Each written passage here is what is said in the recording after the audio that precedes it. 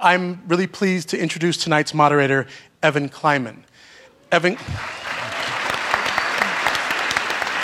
how many Facebook friends are you up to? Oh, nothing compared to Ruth. I'm a piker. Evan Kleiman. I'm not even on Facebook. Oh, your Twitter feed. Evan Kleiman is the owner and executive chef of one of LA's favorite restaurants, Angeli Cafe. She is the best-selling author of numerous cookbooks, including Pasta Fresca and Cucina del Mare, which received a rave review in the February 1995 Gourmet magazine. Evan is also host of the hit KCRW program, Good Food. Please welcome Evan Kleiman. Thank you. Thank you very much. This is sort of like a wonderful homey reunion of sorts.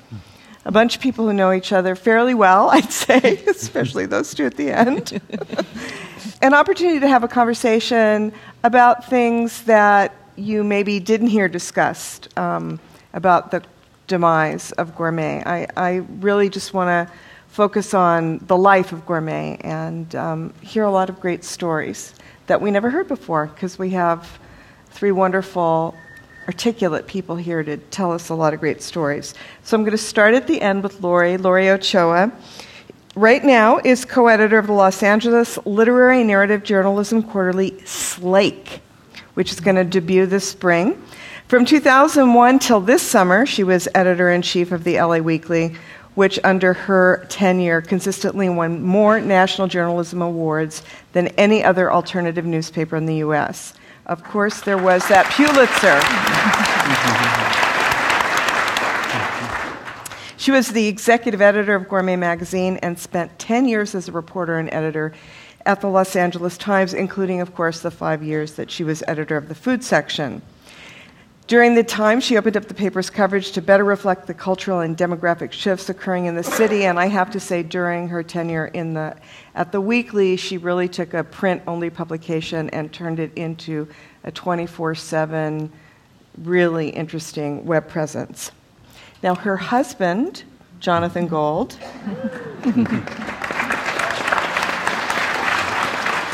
is of course LA Weekly's restaurant critic and the author of millions of counterintelligence segments, as well as the book Counterintelligence: Where to Eat in the Real Los Angeles, which we're all waiting for a sequel.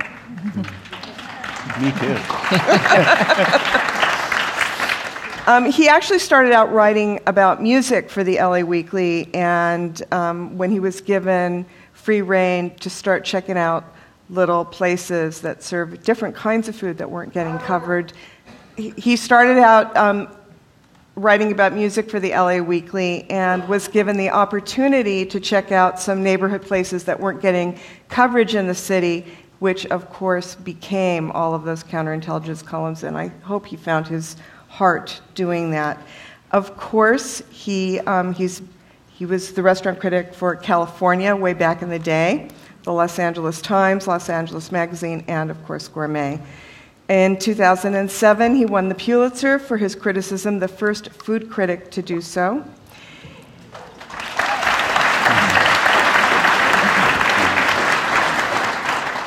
He also writes about music and popular culture for Spin, Rolling Stone, Details, and Vanity Fair, and he contributes to a radio show called Good Food and This American Life. And then we have Ruth Reichel, who I have to, please.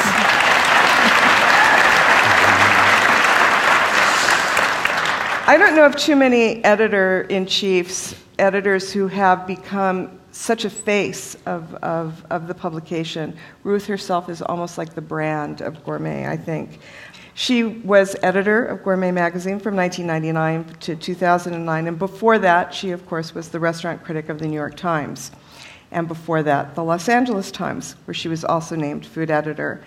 Way back in the day, she was chef and co-owner of the Swallow Restaurant from 1974 to 77. This was in Berkeley, where she played a part in the culinary revolution that took place there. She's also the author of several critically acclaimed memoirs, such as Tender at the Bone, Comfort Me with Apples, and Garlic and Sapphires, soon to become a major motion picture. We hope. Her latest book is Not Becoming My Mother and the Other Things She Taught Me Along the Way. And, of course, that huge last big book of Gourmet, The 1,000 Recipes, Gourmet Today. So, now that we have introduced ourselves, I asked Ruth down in the green room if she had Jonathan and Lori with her when she first went to New York. And my response was that when they asked me at Condé Nast to be the editor of Gourmet, I said I would do it if Lori and Jonathan would come with me. And they were, from day one, part of the deal, because I thought it would just be so much fun. I thought, doing it by myself would be kind of dreary, but doing with them would be really fun. We had already done the LA Times food section way years earlier, and it had been the most fun that I'd ever had. We got the food section like on a Monday, and that week we completely just pulled it apart and created a new section. And I hadn't actually thought of it that way, but you were saying downstairs that what we tried to do at Gourmet was basically the same thing. Right. Why don't you give us a snapshot of what Gourmet was like when you first came? Well, when they asked me to go through and critique it, it was so, here we were in this vibrant time of food. There was so much happening, and here was this publication which had been, for at that point, 60 years in the forefront of American food and sort of leading the way, and it had become this very polite, I thought of it as a publication that was published for about 1,000 very wealthy people who used it to give to their travel agents and say, these are the trips that I wanted to take. And the recipes were terrific, but you didn't have any sense of it. It was just, there was no fun. There was no sense of this food revolution that we had been through.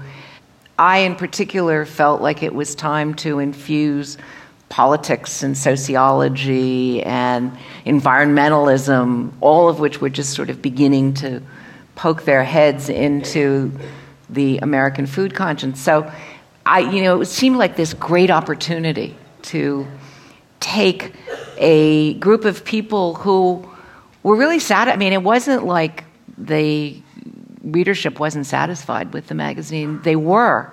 And I kept thinking, but they don't know how great it could be. And when you started making changes, was it immediately dramatic? For example, what was your first cover? Lori, do you remember the first cover?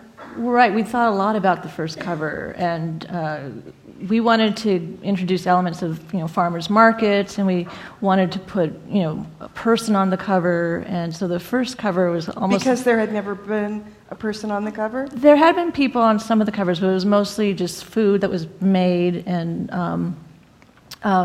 but it was sort of it was almost a young version of Ruth, really, of a woman opening her hands to the reader and inviting them in, and I think holding berries or something. Mm-hmm. Well, like what it was I have this favorite picture of W. Eugene Smith that I tore out of a magazine when I was, 15 or something, and have been carrying around with me ever since. And it's a woman, a French peasant woman, holding out a handful of chanterelles. And to me, it's always been what food is.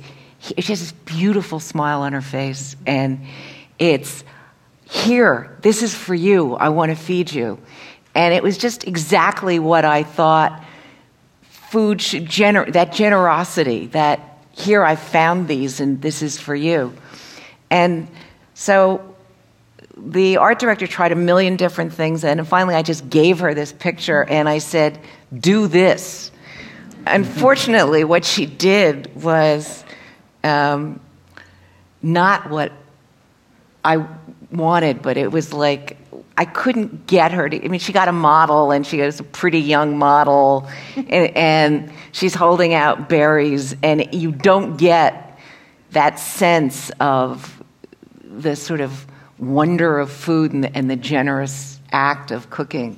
At the same time, it was a very different cover for Gourmet, but we also were very conscious of trying to do things like we talked a lot about the Gourmet logo, and we loved the swooping G, and we talked, well, should we change the typeface? And we said no, we want to keep that connection to the past, because we really wanted also to highlight the best of what made Gourmet great in the past, and one of those things was the logo. So we were having a very different looking cover, but at the same time making sure to hang on to the best of the past. I mean, for me, the covers were always, and I'm sure everybody here probably has an experience of when you first connected to Gourmet, that the cover brought you in. I mean, to me, as a kid, it was really the first inkling of that there were worlds about which I knew nothing, and somehow that was just communicated by these very strange still life covers that were, I truly had never seen any part of that cover. And then as you go through the decades, we were talking downstairs about how there was a period of time where there was no food on the cover. There was lumber. And a lot of textural issues. So it's interesting. I mean, to me, I think the first cover that I really went, oh my goodness, this is truly different, was the cotton candy. The cotton candy in the sky with the Ferris wheel. Yeah, okay, now the problem with the cotton candy, it's still one of my favorite covers, and there was a major problem with that, which was it would have been a great cover for June, July, or August, but we ran it in February. I mean, it's one of those things you learn that, this outdoor blue sky, cotton candy, Ferris wheel, it's not what people want to see when the snow is coming down. Was there a sense of, any sense of intimidation, or that there were certain things that were not to be tinkered with? No, I mean, they basically said to me, do anything you want, and we were really fortunate in that when we went in, there was the staff there was amazing. I mean, it was most of them were still there when we closed a few months ago.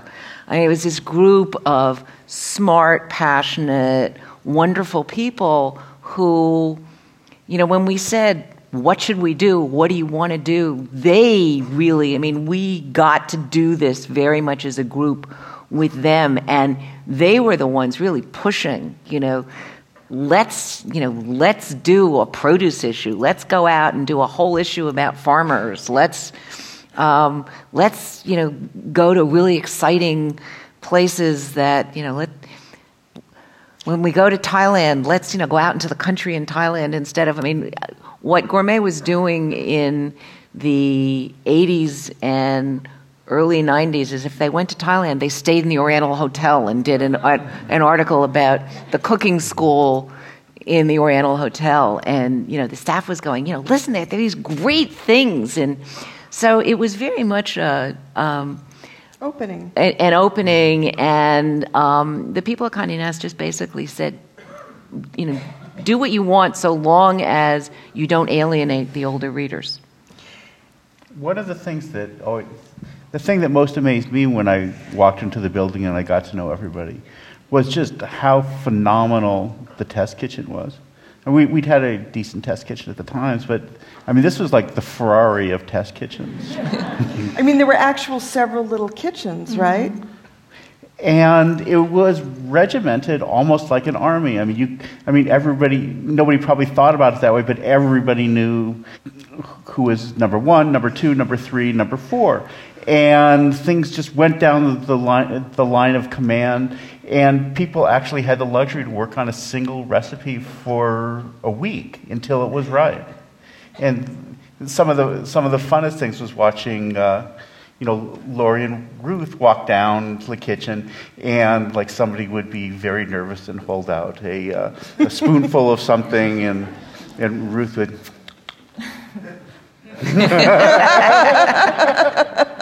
And she'd shrug and go back to the stove. But there'd be incredible discussions and debates about these recipes, and all the cooks participated, and they'd come up with great ideas. They fed off each other, but they each had a galley kitchen that was like, told you it was, better than some New York apartments. And Most New York apartments. Most New York apartments. And that was their world, and it was so much fun to eat and talk with them. Did any stories ever percolate up from the test kitchen to editorial? Oh, yeah. Oh, all the time. Give us an example. Well, they were always wanting to learn. They would bring people in to teach them new things. They never, what I loved about them is that they never assumed that they knew everything already. It wasn't elitist in any way. They were always hungry for more. And so there would be things about chocolate or new ingredients, and we started a whole section for them called Kitchen Notebook, where they could kind of show off or share with the readers the things that they were excited about and learning, and that kind of enthusiasm just was all over the page. And it was also at a time when the sourcing of very specific ingredients and sort of the explosion of small, really well-made products in sort of every area was happening simultaneously. Yeah, it was sort of amazing to go with them to go with a group of them into a restaurant. I think I first met them, a few years before we got there. 4 or 5 people in the kitchen, because they take these trips every year. But they would go into a restaurant, you'd be with them, and you'd get this feeling of a group of locusts that were devouring not just the food, but like stripping all the information to be gleaned from the cuisine, from the waiters, from the chefs, from everything. So you felt that when they left the restaurant, there was nothing that the chef knew that they hadn't figured out. And actually, one of the amazing things is when Cy Newhouse bought Gourmet from Earl McCausland, who started it in the penthouse at the Plaza. Cy asked, well, do you guys travel? Do the cooks travel? And Zan, who was then the head of the test kitchen, said, no, there's not a budget for that. And he said, well, there must be. And so they built into the budget per Cy that every one of the test cooks would take a trip every year to anywhere they wanted to, Why did I hear about that? Go to cooking classes somewhere in the world, and they all got these expense accounts to go out to restaurants. I mean, that is gone forever in America, that kind of luxury. Wow. But they brought it back, and they also had these extraordinary stories. They'd all, Jacques Pepin had spent time in the kitchen teaching them things, and they remembered, James Beard being in. I mean, there was this real history of. That's a memoir. Waiting to be written. Yeah. Well, actually, Caroline Bates, she started at Gourmet in the 50s she was a Juilliard student, and she was at that time known as the Pinko at the Plaza. But she started as a receptionist, and one of the things that I had been begging her to do was write a memoir, because she really does have all of this history of Gourmet in the back of her head. And one of the things I'm saddest about not having the December issue was we had this wonderful piece that was a reminiscence of hers. Jonathan, I'm curious to know, you went from writing in a venue where you had to really limit your words to a magazine where you could really sort of take flight and have much more space. What was that like for you?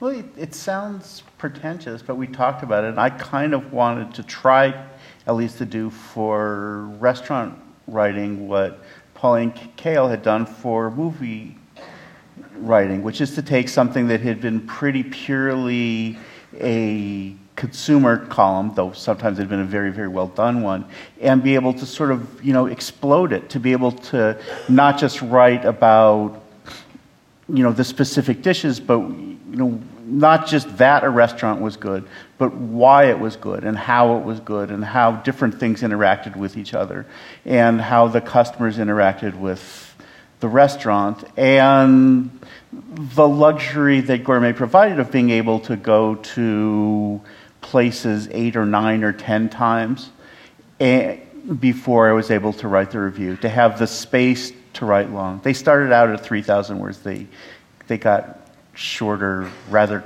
more quickly than I would have liked.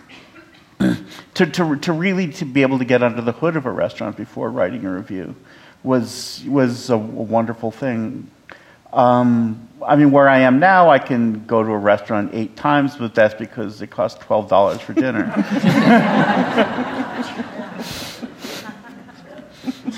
Was there a moment when you were writing one of your first reviews where you just felt like a cat, like just luxuriating, like, man, this is just the best?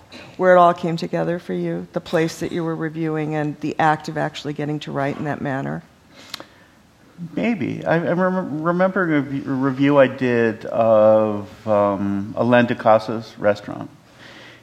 That was the most expensive restaurant to have opened in New York to that point. I mean, he famously had 3-star restaurants in both Monaco and Paris, and he was expecting his restaurant in New York to be a 3-star restaurant exactly in that mold. It was exactly as expensive as the Paris restaurant, almost to the dollar. Items had prices like $67.25, and you realize it was because somebody was translating the francs. And because New York is a city where if you come in with a reputation, they have to cut you down to size. Frank Gehry comes to town and it's like, oh, you think you could design buildings, can you? Let's see 36 prototypes. Oh, I'm sorry, we don't like any of those. And Ducasse, though he was a spectacular chef, got knocked down within a couple of weeks by the Daily News, the New York Times, the Post, New York Magazine. I think he got a total of 1.5 stars from all the publications in town put together. So the idea of being able to not only go to this wonderful restaurant this many times, but go where there were absolutely no expectations was just amazing. It was great. It was fun. How many stars did you end up giving him? We didn't give stars. Oh, that's right. I've never had to give stars any place, and maybe I never will. Though I thought I'd managed to get in undetected with the anonymity and the fake credit cards and all that until the last time I was there, maybe the 8th or 9th time, and there was a salad. There was this beautiful little green salad, and on the salad there was this tiny little green inchworm. And it was beautiful. It was a beautiful inchworm. It was like you seen the Very Hungry Caterpillar? It looked a little like that. And so I picked it up with my finger. It was going back and forth between one finger and the rest, and letting it crawl up my arm. And I looked over and I realized that the maitre d' was seeing me play with this worm. And you've never seen a man turn more shades of color in 3 seconds. And that... Little does he know that worms are your favorite food.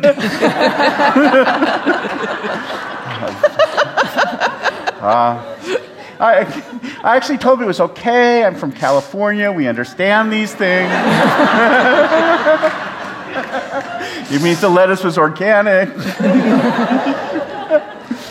But that night, somebody in the kitchen, I guess, had called the New York Post.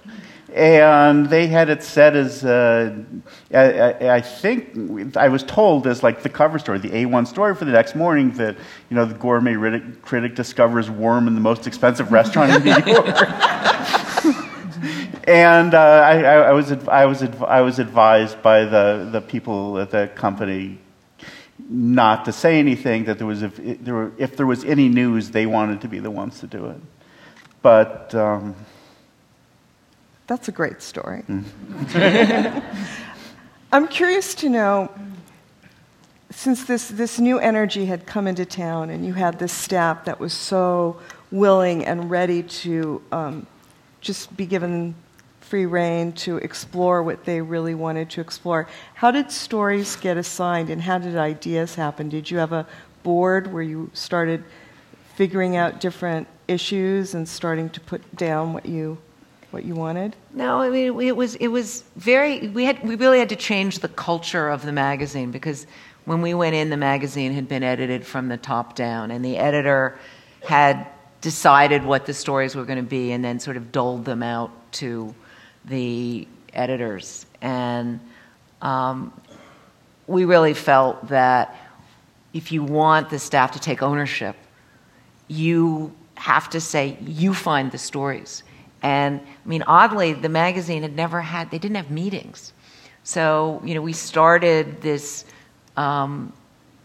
tradition of having weekly meetings where we would discuss what the next issue should be, and people would present ideas. And it took a while, because people aren't used to having meetings, they're not used to going after their own writers. But after we really persuaded people that yes, if they found writers and had stories, ideas, and we presented them, and we would bat them around, and it really became a very collaborative process. And I mean, the other thing that I think really changed about the magazine was when we got there, the magazine was pretty much decided 2 years ahead of time, and it was set in stone. And when we got there, all of the articles for the next year or so were already in-house. And my idea is that a magazine is a living, breathing entity, and it changes with the news, and what is a good idea this month may not be a good idea next month. That you have to be very light on your feet. And so we got into this process of just constantly changing, and we would have an idea of what this issue would be, and then it would come together, and you never know what, if you can assign a story, but you don't really know what it's going to be till it comes in, and the stories would not be what you expected. They'd be good, but different than you expected, and they wouldn't go together in the same way. And so it was this sort of constant shifting. And was there a lot of competition for the same kinds of stories amongst the editors? No, I mean, it's... That got settled in the meetings. I mean, that's why everyone having a say helped. They knew what everyone was working on, so you wouldn't suggest the same thing. Yeah, and somebody, we would decide on a story,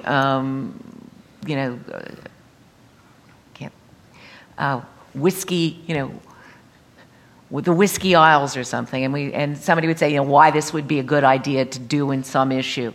And then people would start saying, well, what if, my writer so-and-so did it, and then we would all discuss whether that was a good idea or not a good idea, and someone else would say, no, I have a better idea. And so we would sort of work that out in these meetings where we would decide together who the ideal person to do that story would be. And often you found the ideal person would be the kind of writer that many people didn't think of as being a writer for a food magazine. Well, I mean, that was we all felt very strongly that what we wanted were great writers in the magazine. And for me, the moment that I knew that we were producing the magazine that we wanted to do was about 2 years in. I was having lunch with an agent, a literary agent, a really top literary agent, and she said, I can't believe it. All of my writers are asking me to get them into Gourmet. And I thought, yes! And we were trying to bring things back to what, the kind of writers that were in Gourmet in the past. So this wasn't a brand new thing for the magazine. It was just kind of bringing it back. I mean, when you go through old Gourmet and you see who, Ray Bradbury wrote Dandelion Wine for Gourmet, the beginning of it. And, the poet laureate of Maine, Robert Tristram Coffin, who is a wonderful writer, wrote dozens and dozens of stories for Gourmet in the early years. And, M.F.K. Fisher wrote for Gourmet, and we found an F. Scott Fitzgerald piece, and amazing people wrote for the magazine in the early years. And I think what happens with magazines is if they find a comfort place, they just get this regular stable of writers, and it's easy to do that, and that's a really bad idea. You don't want to do that. But, for the editors, it's just easy if you don't have to go out and, and my assistant, who had been at the magazine, well, when the magazine closed, I think she'd been there 30 years. But she just sort of had a standard letter for no matter who wrote to the magazine querying articles. It was, thank you very much, but no thank you. And we were trying very much to have it be, well, what do you have? Anybody could be interesting. Yeah, it was a deliberate idea that we had to introduce creative chaos into the system. Balanced enough so people didn't go crazy, but you needed that so you can respond to new ideas. Coming from a newspaper background where you have the opportunity every day to respond to news, things that are happening right then, was it ever frustrating for you to maybe work on a really long profile and then get scooped by another periodical? Really frustrating. Really frustrating. And it happened too many times to be comfortable. I mean, you really think you've got, we knew we had the first Adria story in the country. It was like something we assigned in our first week there. We knew that he was this, this really interesting chef in Europe that everybody in Europe was talking about. Nobody had written about him in this country, and we assigned it. But of course, we had a long time before the first issue. Right. And 2 weeks before that issue of Gourmet appeared, there was a story about him in the New York Times, and it just killed me. In terms of the response of the reader, did you get a lot of mail right from the beginning when you started to tinker? When Kitchen Notebook happened and you started to do a series of recipes that could be put together faster, did people get irate? Really irate. Really irate. I mean, the first, the response to the first few issues was thousands, literally, of letters from people saying, you have ruined the best magazine in America. And I wrote four stock letters and hired some people to handwrite notes to people in response to that, saying, this is new, give us a chance, please, write back. And we started a dialogue with the readers, and my favorite letter I think I got the whole time I was there was about 3 years in. I got a letter from a woman who said, I wrote you after that first issue and said, what a terrible thing you had done, and how much I hated the magazine, and I was wrong. And wow. I just, now not everybody felt that way, but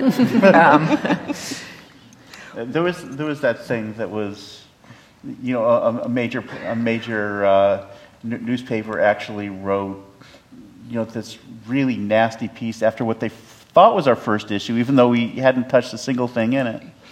That was funny. Because we hadn't made any of those changes at all.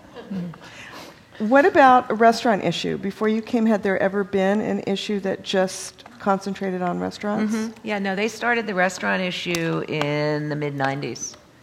And it was actually, there are creations of the publisher, which are basically designed to get advertising. And both the restaurant issue and the hotel issue were those creatures. It was something that the publisher invented because he saw an opportunity to get a lot of ads. I'm not sure I would segregate the restaurant. I'm not sure. I'm not sure that that's I'm sure actually it isn't. It's But from a reader's perspective, it's a really great thing. not from all readers. Really? No. You're a restaurateur, and you're restaurant focused. But for the hundreds of thousands of people who want Gourmet primarily for recipes or for literary content, those restaurant issues are a big drag. It's like chef recipes that they don't want, and different kind of literary content. And if it had been up to me, I would have done the city issues, because I thought those were really great. And they sort of managed to give people everything they wanted. But I always felt like the restaurant issue and the hotel issue were not a good idea for a general readership.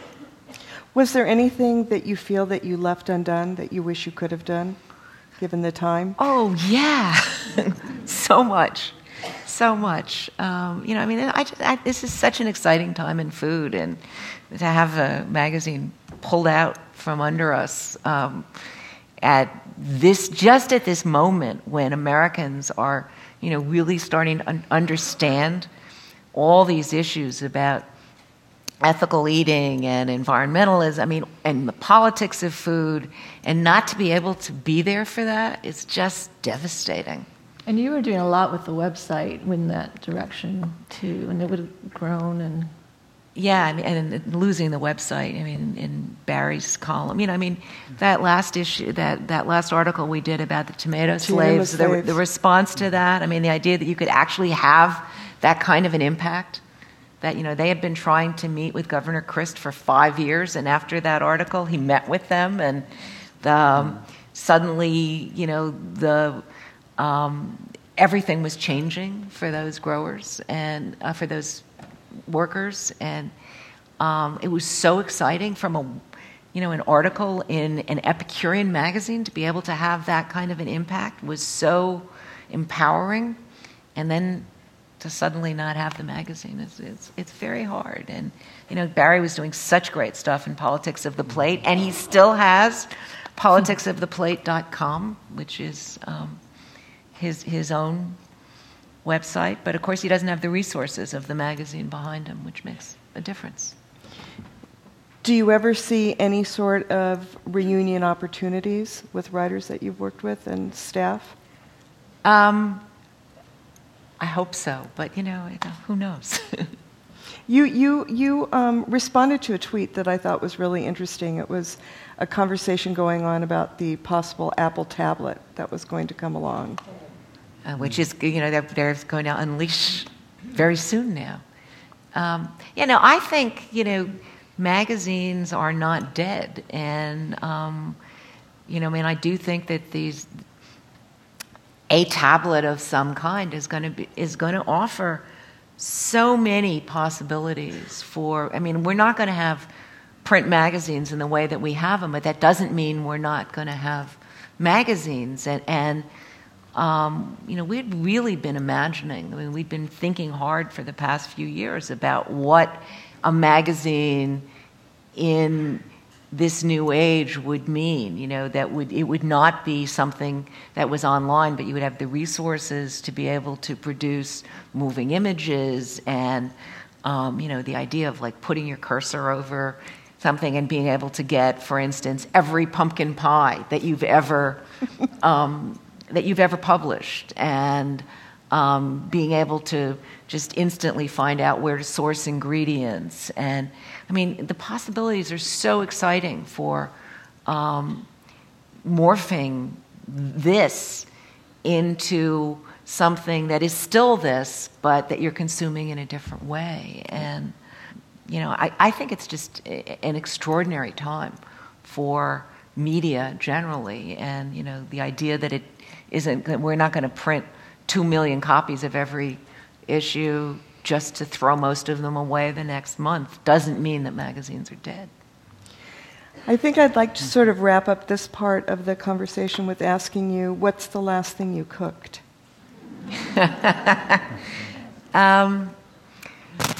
What is the last thing that I cooked? And then I'll be asking you to do the same. I don't know if it's the same dish or separate.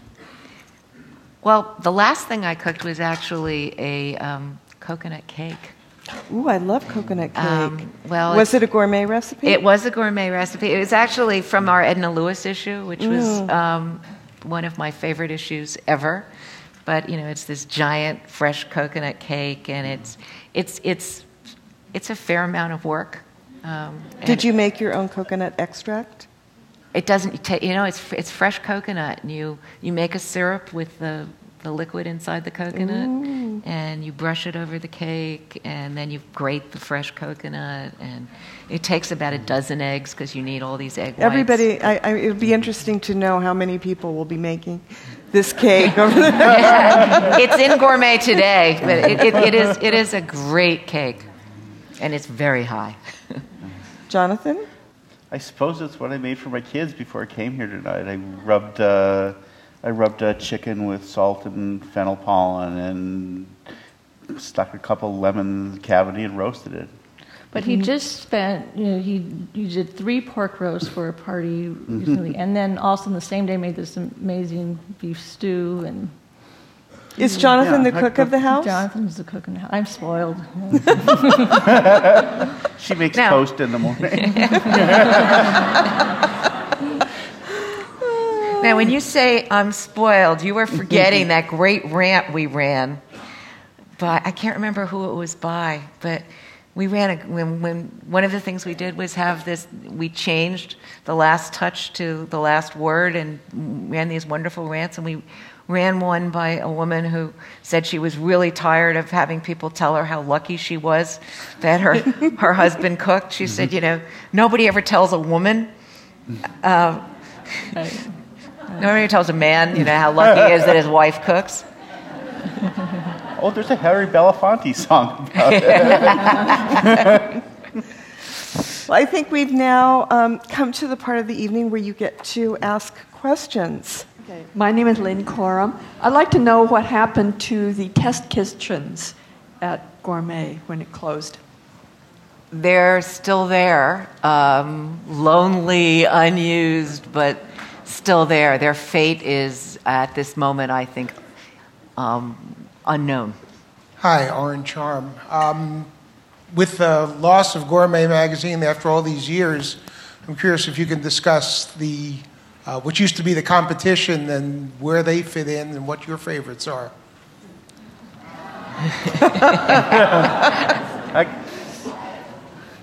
I was just looking through a stack of Ed Baer's Art of Eating magazine the other day, and those are wonderful. Beautiful. They're really nice travel articles. There's not that many recipes, but the ones they have are well researched and done. He has a whole pool of.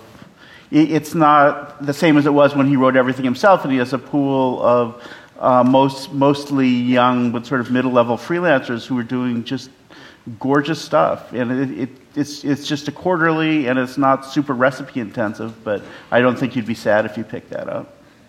That's The Art of Eating by Ed Baer. Yeah. Hi, my name is Giselle Perez. And I just wondered how much warning you all got before Gourmet was axed. None. None. You should ask her about the December issue. I think everyone was shocked that there was no December issue. When we heard it, we thought, at least we'll have the December issue. And the cookie shop. You got to and the December issue was done, and it was wonderful. And they it was literally they called us in on Monday morning and said it's over, and there was no warning. And we really thought we would we were 2 weeks away from printing the December issue. I saw the covers; they were amazing. There were 5 covers on every December issue, and there was a little booklet by Jane and Michael Stern inside, a little pull-out booklet. There was this wonderful, the spread, it would have been the most copy. I thought our creative director was so wonderful, and we had 3 major meals, a big Christmas meal, a big Hanukkah feast of all savory and sweet donuts. It was just a whole donut menu. And then there was a cocktail party that was all done in plaids. And it was so wonderful looking. And then we had amazing, actually, a few pieces that have been picked up by other Condé Nast magazines that will run other places. A wonderful piece about Peru by Oliver Strand, and this great piece by Caroline Bates on fruitcakes, which actually turned out to be sort of a history of dried fruit in America. Well, I want to ask a question. Will the recipes have any life anywhere, the recipes from the magazine?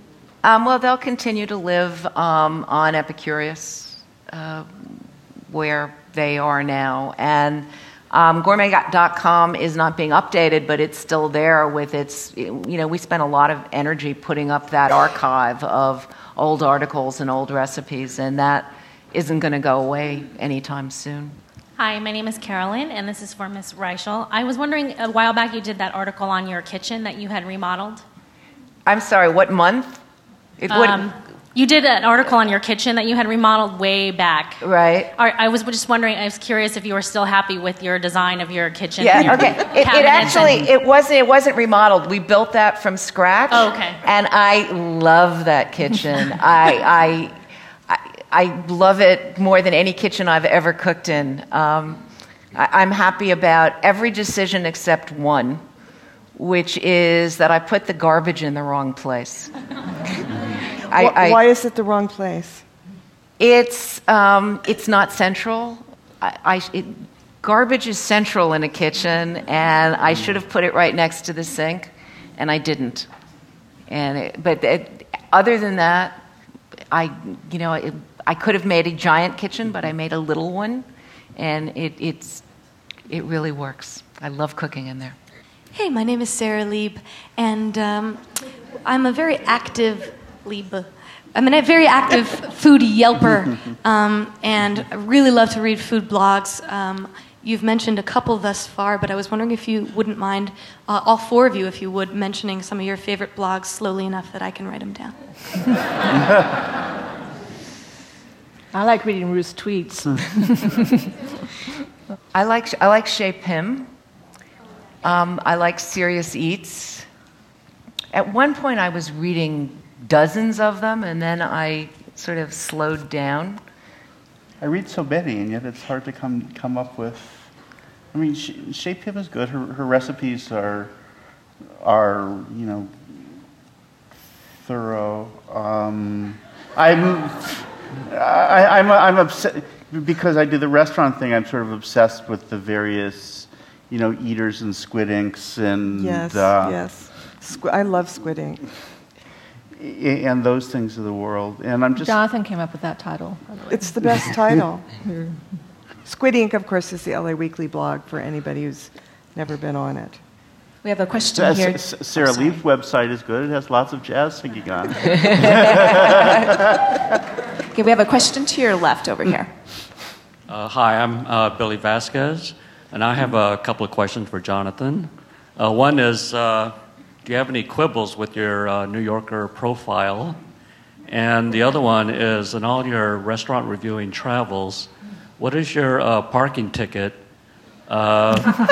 accumulation over the year, and also moving violations in a year?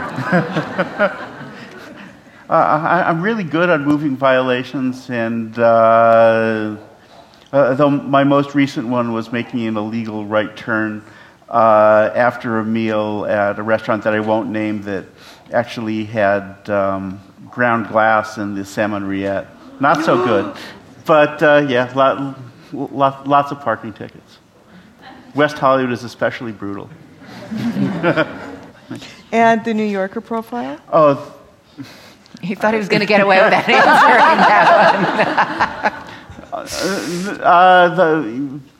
answer. Dana, the woman who wrote it as a wonderful writer. I'm not quite like a chumming shark as much as perhaps I might come off in that, but I'm happy. It was a really good piece, and I was at the center of it. Hi, my name is Linda Rasmussen. I have a very personal question. I have a 1944 September copy of Gourmet magazine that my grandmother had. Yeah. So this has been a part of my life, and I was wondering if I could ask you to sign it for me. Wow. Wow. Sure.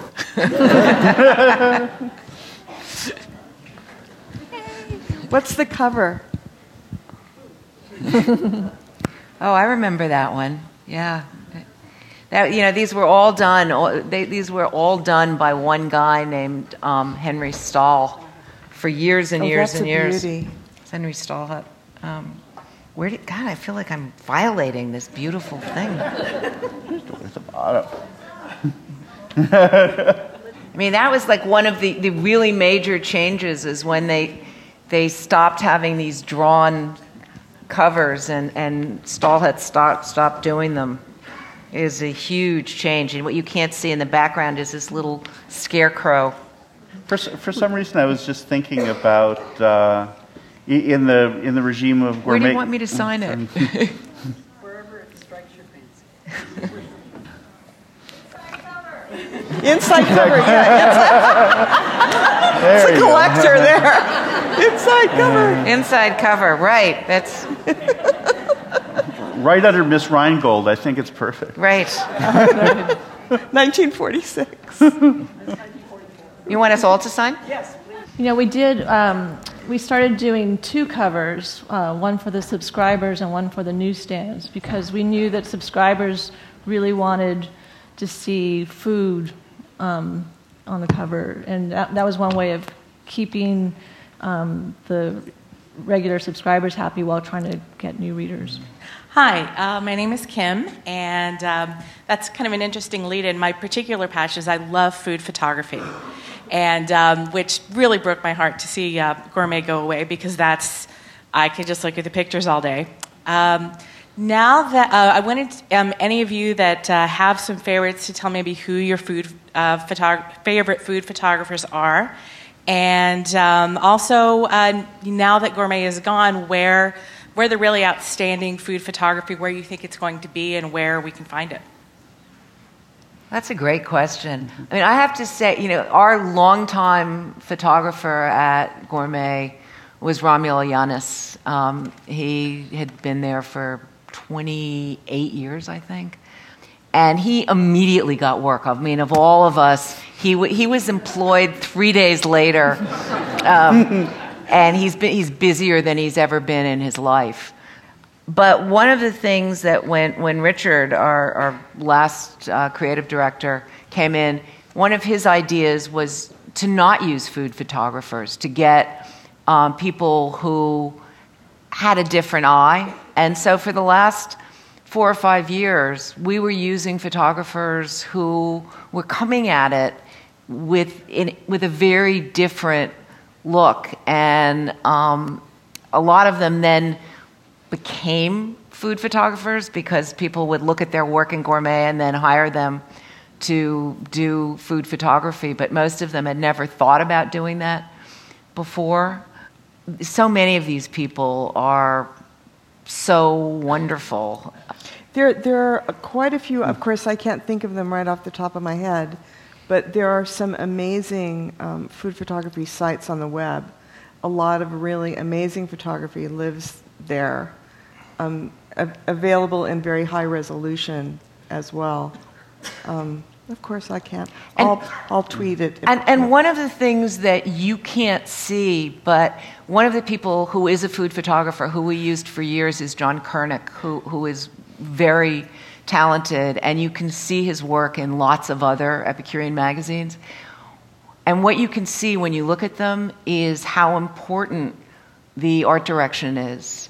And Kernick's work in Gourmet doesn't look at all like his work in Bon Appetit or Food and Wine.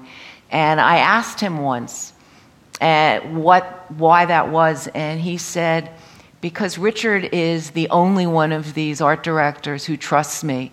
And if I get a shot that I really like, and I give it to him, and I say, use this one, he will use it, and he uses it in the way that I want him to. And he also will come on set and, we'll work it out together. And he said, you look at these other magazines, and he showed me once how they had cropped his art in ways that he didn't like, blown it up, that his intentions had been completely subverted. So it's not just the photography. That too is a collaboration. There's Anne Fishbein, who shoots Jonathan's column, who's a wonderful photographer. She gets the people at the restaurants and then the food itself. She's kind of the Diane Arbus of food. She gets. I mean, she'll take a picture of a turnip, maybe an ugly picture, but it perfectly expresses its turnipness. And I still love Christopher Hersheimer's stuff wherever she's shooting. She has that new cookbook / magazine now that she's doing in Pennsylvania. It's just gorgeous. Canal House. She's the one who introduced the idea of very natural light and kind of influenced a lot of photographers who came after. Yeah. It's when I used to go out with her on shoots before I wrote for Gourmet. It's I'd be eating lunch and you usually there's a big elaborate setup with a million lights and screens and that things, and I said, well, we're going to have to take a picture of the food now. She said, oh, we took it. It's done. Christopher was the old Saveur. Yeah. When Coleman Andrews was the editor of Saveur, she did she was their look, and she's remarkable in that she's so fast. I mean, she can do 50 photographs in the time that most people do one. Yeah. Pretty much the person who introduced or reintroduced the concept of food that had been potchkied with, the fish with a bite taken out of it, or the lemon peel in a corner, next to this beautiful plate of pasta, sort of thing. Hi, my name's Angela. First, I want to thank you for all of your work. I never thought I would actually be able to personally thank you for all of the issues of Gourmet.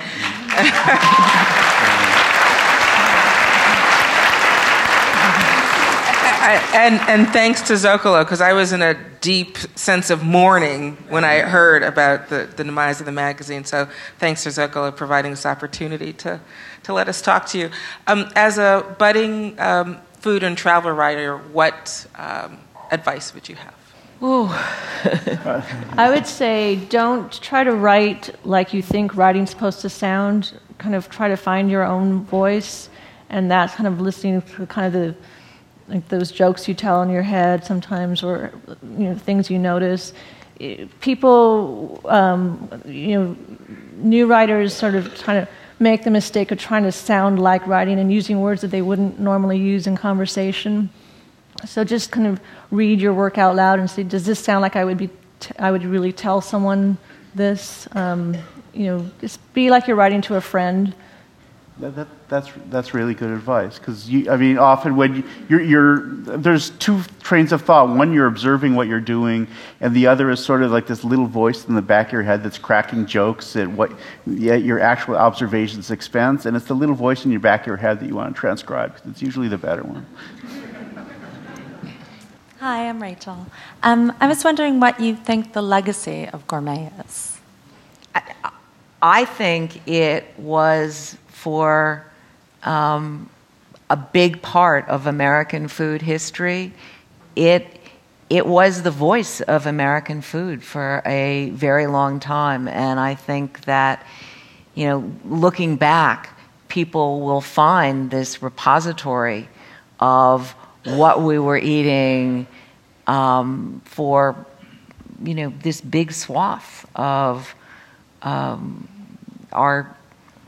our history and the very time that American food was coming of age. And I don't think I ever saw that more clearly than when we did History in a Glass, the book about wine writing, and you suddenly saw that Gourmet started at the point, it was just after Prohibition had ended and the war was coming in, and you really just going through the history of the wine writing in the magazine, I saw, you see the growth of the American wine industry, and then you see, at first it's just German and French, and then suddenly the Italians come in, and then the whole American wine movement is exploding, and then you're watching Italian and Australian, and it's really fascinating. And I think that if we get a little more distance, we'll see that with food as well. I think we're still a little too close to it.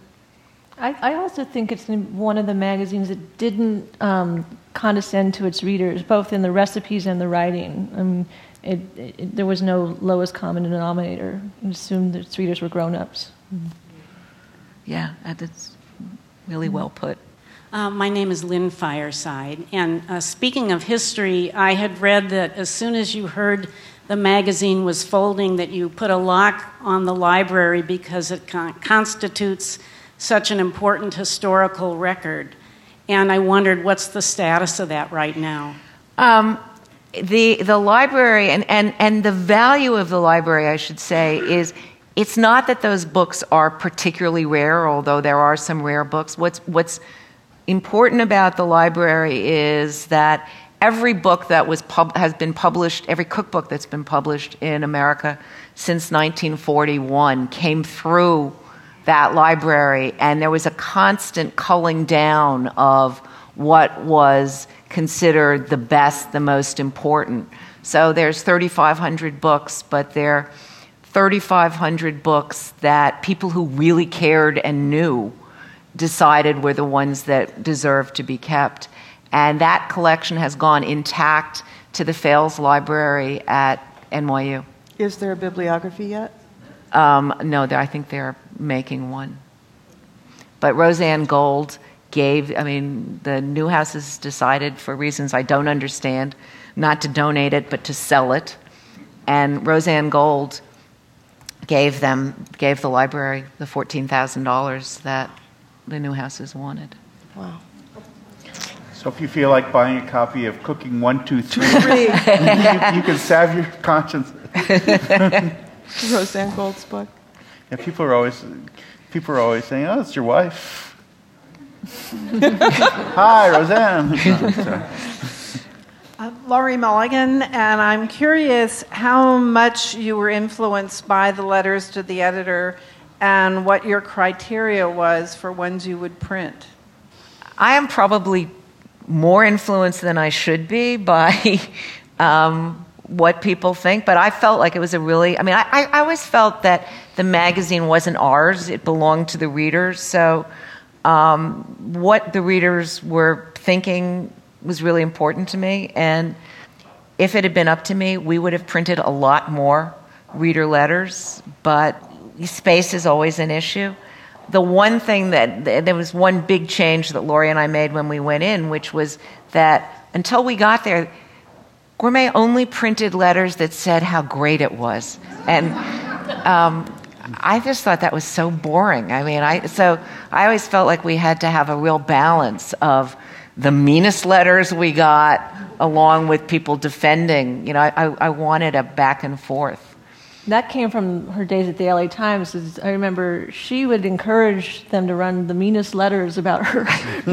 You liked having that kind of feistiness. I think it's important for people to get a sense of the texture of what what the response is.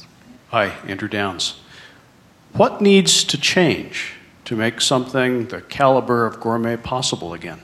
We need to get through this recession, and all of the advertisers who would like to be advertising in a Gourmet but are in trouble themselves need to get back on their feet. Some of our biggest support. The people who manufacture big appliances who need housing starts to go up again because that's where their big business is, and they don't have the money to advertise now, and the travel advertisers and the automotive advertisers. If they all come back, there will be a possibility for a Gourmet again, or you need a publisher who believes in it enough to carry it through bad times. My name is Joan Reese, and I just had to reframe my question a little bit because of what you just said. Would you be willing, if economic circumstances changed, to be part of a new Gourmet, or at this point do you feel that it's a closed chapter in the book of your life and you want to do something else? I never say never to anything, and this magazine was really important to me, and I think it's important to the conversation that America is having about food. And we have almost 60 people who loved working together, who would love to work together again, many of whom cannot find jobs. So, if there were a way to do the magazine again, absolutely. I mean, I think it's such an amazing time in American food right now, and it makes me really sad that we're not part of it. Hi. Well, now that I know you better, being a management person, can I ask you, can you focus for us in maybe 2 or 3 sentences just exactly what the differences were between you and them? Me and Zan? Them. And them? Yeah, you and they. Other magazines? Oh, other magazines, or do you mean Gourmet and the Condé Nast? I'm thinking why you parted company. Obviously, there was a fundamental issue. Did somebody say, Ruth, you're spending too much money? Oh. Did somebody say, Ruth, you're humorless?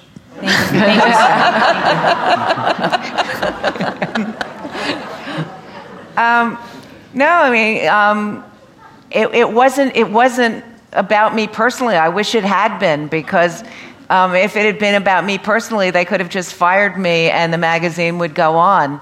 No, I mean, it was advertising was in free fall. The money people decided that it wasn't coming back soon enough and decided to pull the plug on the magazine. The circulation was high. Circulation was at an all-time high. Readers liked it, and the advertisers liked it, but the advertisers didn't have any money themselves at the moment. I mean, I really do wish it had been me personally, and I did think that would have been maybe something they would have done, is just said, this isn't working, goodbye, and that would have been a much better scenario. Yes, we could all be reading Paula Dean's Gourmet.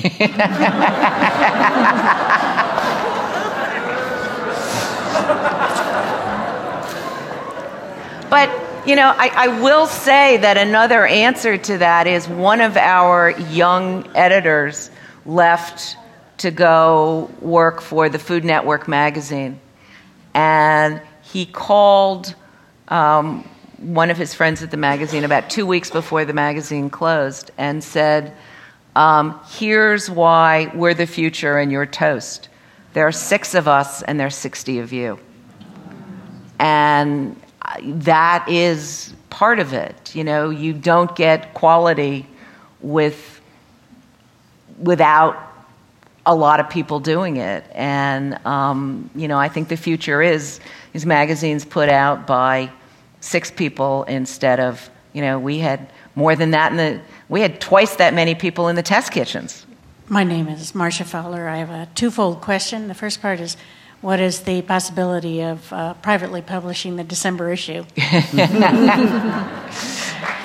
And the second is, other magazines to which I subscribe have published all previous editions on a DVD that's now available. Is there a possibility that might happen? To the first question, no, because all that material belongs to Condé Nast. To the second question, I do think that they are exploring the possibility of doing something like what the New Yorker did with, in fact, the man who's in charge of whatever continues with Gourmet is the man who put the New Yorker on a disc, and I think they are considering that possibility. Hi, my name's Arthur Greenwald. I was involved with the San Fernando Valley chapter of Slow Food for a while, and we folded it into the larger Los Angeles chapter just because we couldn't expand it, because what we found was the people who were interested in slow food were already active with slow food, and while there obviously is growing interest in all the related topics, it was very difficult to expand with limited resources. And playing off of what you just said before, your insight about trying to maintain that elusive balance between quality and popularity, what can you do to reach out to that much, much larger audience of people who are interested in food but may not share all the values of upscale food or the political aspects of food? Are there ways that you can see reaching across to the popular audience without, in your view, cheapening what you do? Well, that's very much what we were trying to do with the website. I mean, I saw the website as really a way of being much more inclusive and trying to find an audience and saying to them, you know, you're really going to be interested in this magazine, and you have so much. You don't have the space problems online that you do in a print magazine, and so we were really trying to cover a lot more territory, but to do it well. And I was really proud of what we did on the website. We had a lot of funny things. We did Awful Mondays and kind of Squid Ink kinds of things, and had a lot of young writers. I think that the web is really a great way to reach out. Hi, my name is Bricia Lopez. I know Ruth has been saying throughout the night that food's going through so much now, and such an exciting time for food.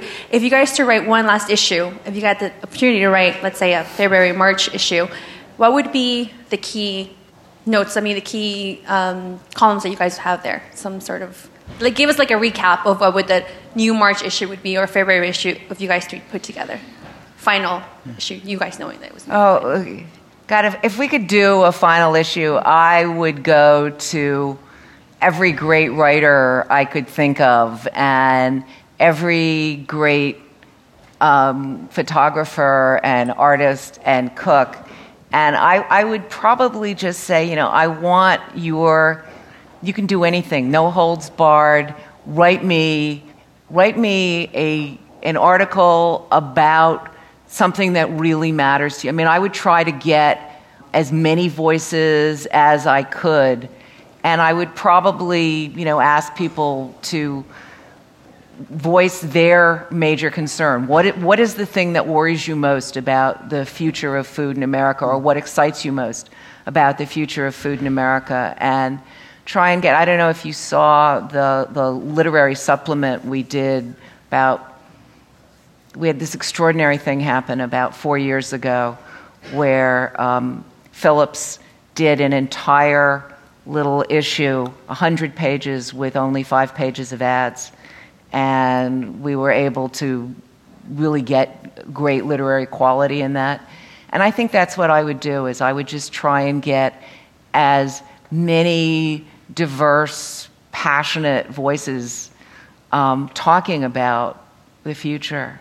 Well, if you were going to write something personally, what would you write about? I would write about how excited I am right now about where I think young people are about food in this country, and the future that I imagine happening, because I think there has never been a time when there were so many young people who really understand what their food choices mean and how much they matter. And I would probably write about what I think will happen 15 years down the road because of that. It would be a very utopian piece.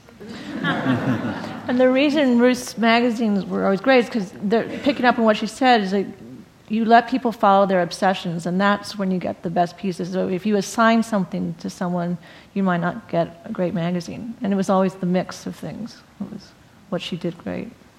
Thank you.